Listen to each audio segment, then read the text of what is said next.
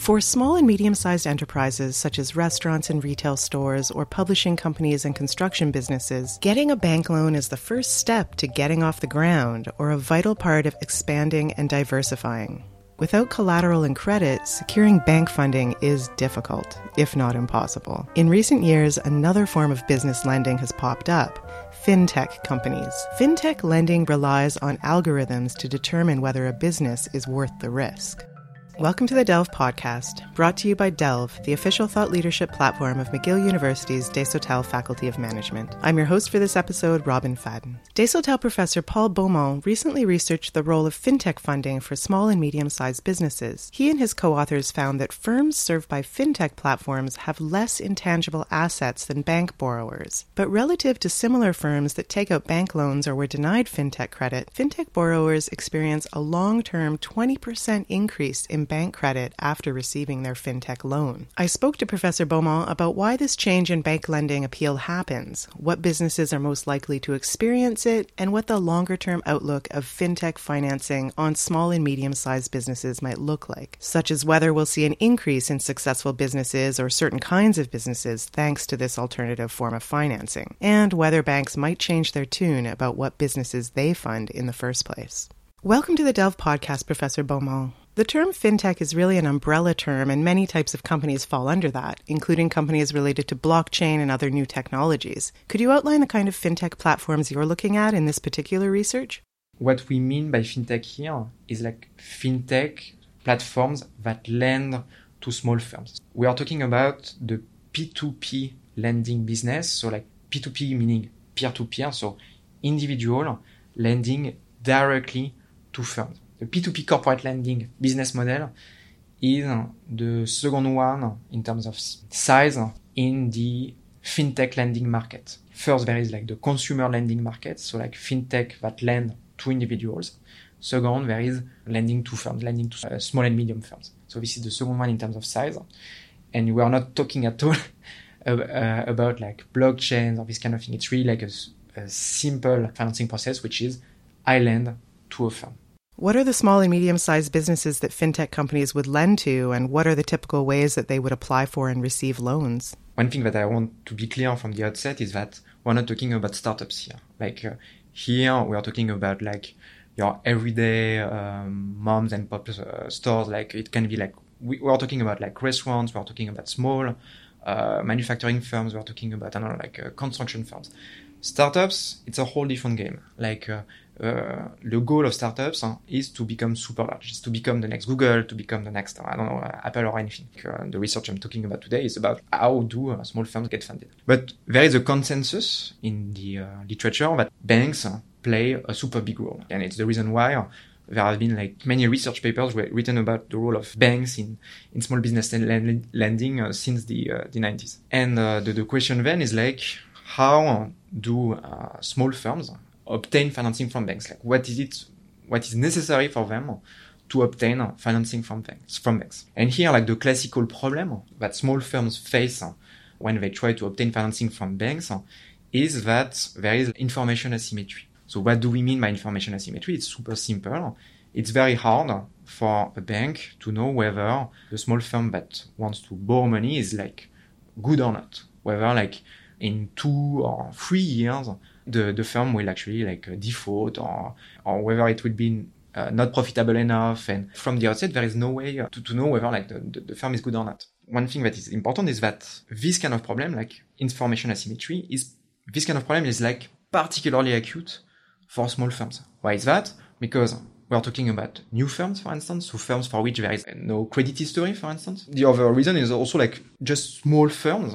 They are more exposed to aggregate shocks. Like if there is a recession, a small firm will be like more exposed to a change in the business cycle. So it's just like super simple reasons that make small business lending super complicated. So there are like structural reasons why it's complicated for a bank to lend to a small firm.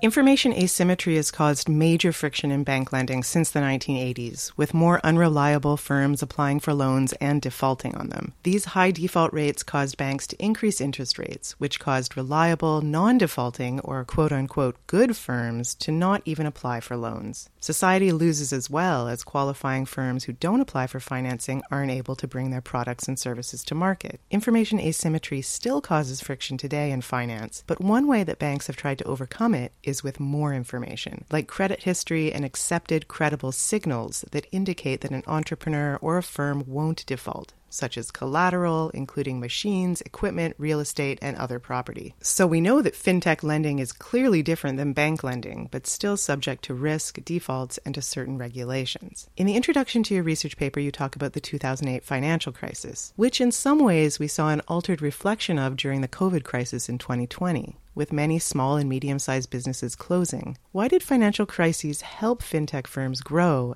and play a larger part in small and medium enterprise lending? Banks are crucial for SMEs to get financed. And it's important to understand that after 2008 crisis, everything changed for banks and hence everything changed for firms. It's a very important period for banks. One important factor that contributed to the 2008 crisis is the fact that banks lend to risky borrowers, what we call subprime borrowers. We realized two things. Thanks to the 2008 crisis, policymakers realized two things. First, banks take risks and they have incentives to take risks. They have more incentive to take risks than we thought. Second, it's very difficult for policymakers to monitor the risk taken by banks. So, in a sense, policymakers had two major goals after the 2008 crisis. They wanted first to limit the incentives of banks to take risk, and also be better able to anticipate episodes such as the 2008 crisis. After the 2008 financial crisis, bank regulations became tighter and banks took fewer risks. That meant that with smaller businesses already being quite risky, banks began to loan less to these small and medium-sized businesses. Limiting the incentives of banks to take risks results in costs to both businesses and society. In a sense, says Paul Beaumont, this is where fintech companies come into play. One thing that is important to understand is the difference between banks and fintech. They do not operate the same way. Actually, it's important to understand how fintechs work. But let me start with banks. I am a depositor, so I'm a regular individual like you and me. I will put my money in my deposits in my bank, and the bank will use that money to lend to, for instance, small and business firms. It's not the same business model at all for fintechs, because here for fintechs, we're talking about individuals like you and me lending directly to small and business firms. So my name is Paul. I'm on my browser, my web browser. I will have access to many firm profiles on the web page of a fintech. I can see whether it's a restaurant, whether it's a manufacturing firm, and so on. I can see which type of projects the firm wants to undertake. I have access to some information on the firm, such as, a balance sheet ratio, some form of score that the fintech will attribute to a firm, and so on. So I will have information on the firm. And based on the information that I get, I will decide or not to lend to that firm. I lend directly to that firm. And this makes a huge difference because it means that here it's my money directly that is given to the firm, that is lent to the firm. That's some serious incentive to avoid fraud, of course. So fintech has to be regulated somewhat because of that, let alone other factors. It's normal that fintechs are regulated somehow. The main goal of regulation is to prevent fraud. I mean, as long as people are allowed to invest in the stock market, there is no clear reason why they should not be allowed also to lend directly to small and medium firms. Yeah, you just want to avoid fraud, essentially. It's not the same thing at all for banks, because here banks are by definition using other people's money to lend to firms. So this is a super important difference because it means as regulators, as policymakers, we want that banks take the exact amount of risk so that they make profits, because we want them to make profits after all, without putting the money of depositors at risk. You want to be sure that the $100 that you put in your deposit is still there at the end of the day. So this is the reason why banks are mechanically more regulated than fintechs. So this gives fintechs, in a sense, an advantage because, we just said that banks got more regulated after 2008. Fintechs are less regulated, so they face lower regulatory costs. And what we observed is that, in a sense, fintechs, they fill the void left by banks. Banks lend less to small and medium firms. Fintechs are less regulated, so they fill that void. Is it possible to know whether fintech is filling a void right now that banks have left, where they haven't funded small and medium-sized enterprises as much as they used to, and whether fintech is actually helping the economy, at least where these businesses are concerned? We know that in France, it's not the case, like based on the data that we use. Just to give you an idea, like the fintech market is still small. Less than 1% of new loans are actually issued by fintechs. So it's still a very small market. But one thing that I want to say is that it's true that like the fintech market is still small compared to banks. But one thing that we have to realize is that the small and business lending market is not innovative. We have been lending the same way to small and medium enterprises for like decades. There is research showing that in the finance industry, there are productivity gains have been actually like quite low, meaning that the finance industry is claiming to be super innovative, but it does not show up in the data. Fintechs, it's true, are like small compared to banks, but one thing that is for sure is that they constitute an innovation in the way we lend to firms. And this is, as scholars, as researchers, this is something that is super exciting because it means that finally, at last, we have invented a new business model to provide funds to small and business firms. So this is like one reason to care about fintechs. Let me also give you another reason why to care about fintechs. Small and medium firms, they do matter. Sure, we're not talking about startups, but in terms of job creation, we know that small and medium firms, they matter a lot. They represent a large chunk of the job creation rate in the economy. And also we know that new firms are the one who are like responding to like growth opportunities, to demand opportunities. When there are like new developments in the industry, when there are like new markets, the way the economy responds to those new opportunities is by the creation of new firms. It's very important from the society perspective to make sure that we allocate the right amount of financing to those firms. So every type of innovation in that market is important from the society perspective.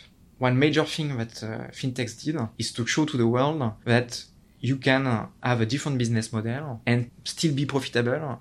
And there is a new way of lending to small firms. And this is like, from the society perspective, it's like super important to know that it's possible to innovate in that market.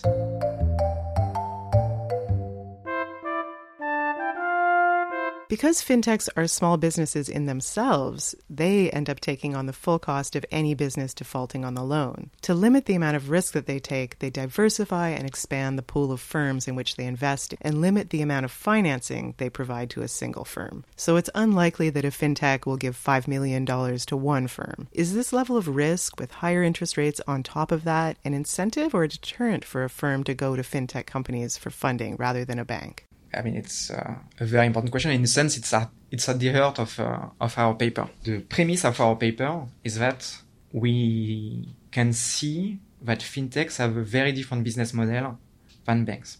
Individuals are lending directly to firms. It's not at all the same setting. So it also means that fintechs are not subject to the same regulations. Another thing that fintechs do is that they rely a lot on new technologies. They screen firms using algorithms. They also use very streamlined processes. So when you go on on a fintech website, it's surprisingly efficient in the sense that you just have to give some financial information on your firm.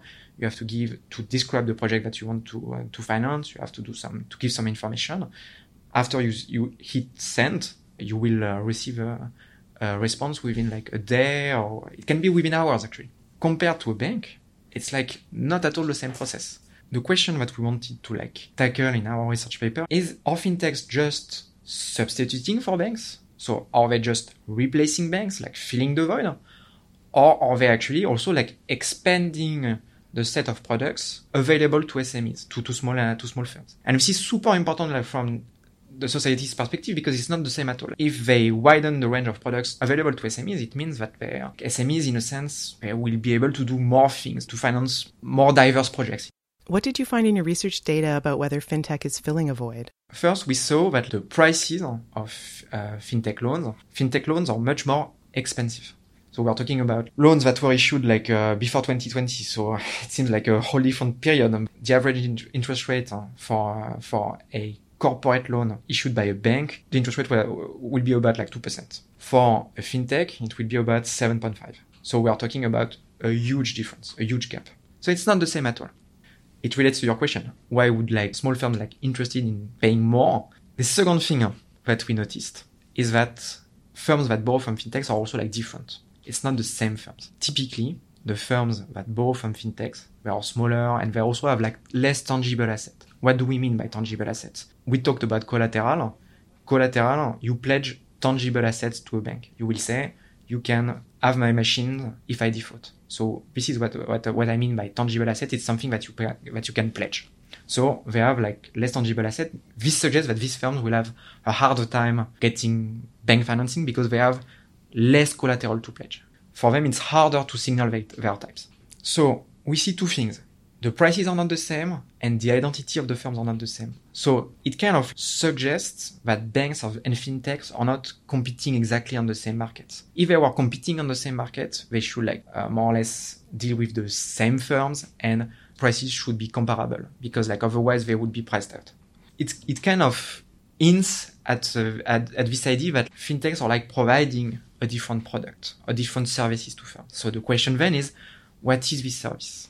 This is the research question that we wanted to address in the paper. So fintech firms can't substitute for banks, especially for certain types of SMEs. What kind of firms are going to fintech today? Are these novel firms that are on the cutting edge of something new in the market, or are they more typical small businesses? So first of all, I want to emphasize we're using French data, the French ecosystem, but we have no reason to believe that things would be super different in Canada, for instance, or in the US. In terms of differences, we find that, for instance, in terms of industry, fintech borrowers will be located more in the service industry or the manufacturing industry. The main difference that we found between bank borrowers and fintech borrowers, it's really about whether they have tangible assets on their balance sheet. The main criterion on which they differ is to which extent do they have tangible assets on their balance sheet. Fintech borrowers can first be new firms. You want to start your restaurant, you want to start your, bakery, temp agency or this kind of thing. But here we have a chicken and egg problem because you need tangible assets to finance the acquisition of, let's say, your restaurant, the premises of your restaurant. But if you don't already have collateral, it will be harder for you to get that loan. If, as an entrepreneur, you own a house, it will be easier for you to launch your own company because it will be easier for you to get a bank loan. But sometimes you don't own a house or the price of the house is not high enough for you to get that bank loan or so on. So for new firms especially, it's harder to get financing because sometimes you just lack that collateral. And this is where fintechs can be applying to get a fintech loan can be advantageous because one important thing with fintechs is that we already said that they are subject to less stringent regulations. And in particular, it's less costly for fintechs to issue unsecured loans. Since 2008, we tightened bank regulations, the idea being that we want them to take less risks. For a bank, it's relatively costly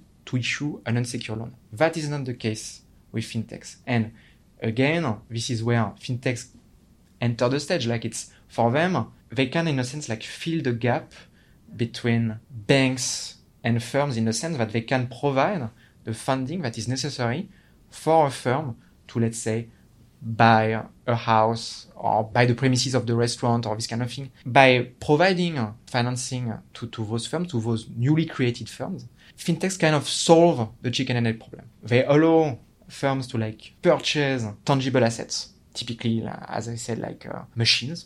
And what is great is that those machines, since the fintech loans are unsecured, firms can then pledge those machines to get bank loans. Again, it solves the chicken and egg problem because at first you had a firm with no collateral and therefore no bank loan. Fintechs arrive, they provide financing to those firms. Those firms can invest in tangible assets. Those tangible assets now appear on their balance sheet. banks are happy because it means that they can ask for collateral, which means that finally those newly created firms can get access to a bank loan. Fintechs, like in a sense, they fill that void in the market. So in a way, fintech allows them to grow because they can go to a bank and show their collateral thanks to the loan they received from the fintech company. And this is exactly what we observe in the data. So like this is actually a very robust phenomenon. If we plot the amount of bank financing that a firm gets, we observe a super sharp 20% increase in the 6 months that follows the fintech loan. Our goal in that paper was to understand why it was the case. So there is this collateral channel that we just talked about. So this idea that if you get a fintech loan, you will invest in tangible assets, you will then pledge them to get a bank loan. So there was this mechanism, but there were also like other mechanisms that could explain this phenomenon. One such mechanism is, for instance, the information channel. So what do we mean by this? We talked about information asymmetry before, and we know that fintech, they rely on the algorithms, like data, big data, machine learning, this kind of stuff. It's possible that like fintechs are actually better at like extracting information on firms, or at least they are able to observe like different signals. Banks are perhaps good at observing, let's say, certain forms of signals, and perhaps like fintechs are better at like observing other forms of signal. In any case, what could happen is that banks interpret the grant of a fintech loan as a positive signal on the quality of a firm. Banks could tell themselves, okay, this firm got a loan from fintech A. This must mean, since fintechs are good at their job, that this firm is actually better than we thought. We find that like firms invest more after getting a fintech loan, they invest more in tangible assets, and the increase in bank credit is stronger when firms invest in tangible assets, which supports this collateral mechanism. So it's consistent with this idea that like fintech lending is in a sense like complementary with bank lending. Why is that? Because thanks to the collateral channel, fintech provide the funding that is necessary to invest in tangible assets, which is necessary to obtain bank financing. The two forms of lending, in a sense, they complement each other.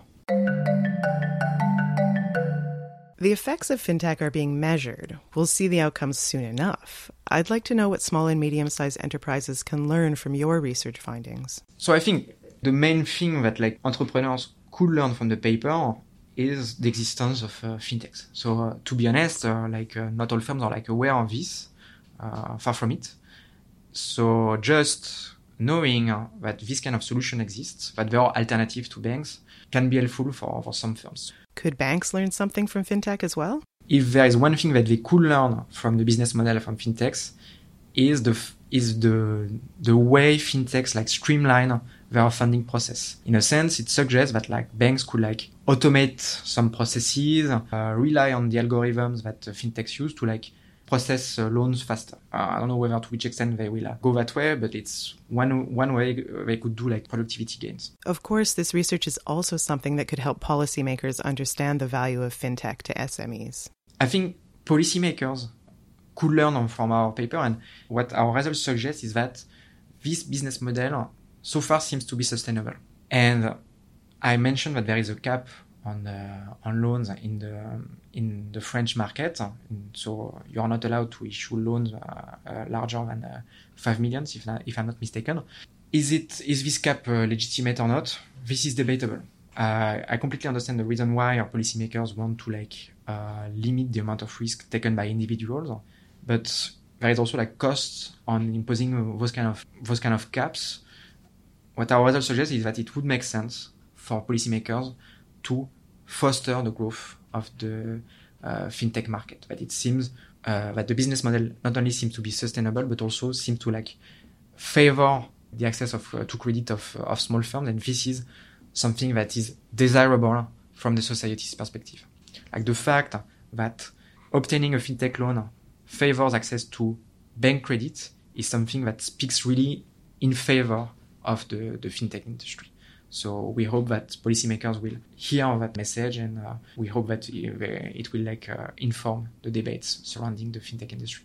As the fintech industry grows in popularity among a larger variety of businesses and evolves alongside changing economies and technologies, what can we expect in the coming years from both fintech and many businesses these companies finance? We'll have to pay attention to both the economy and the research.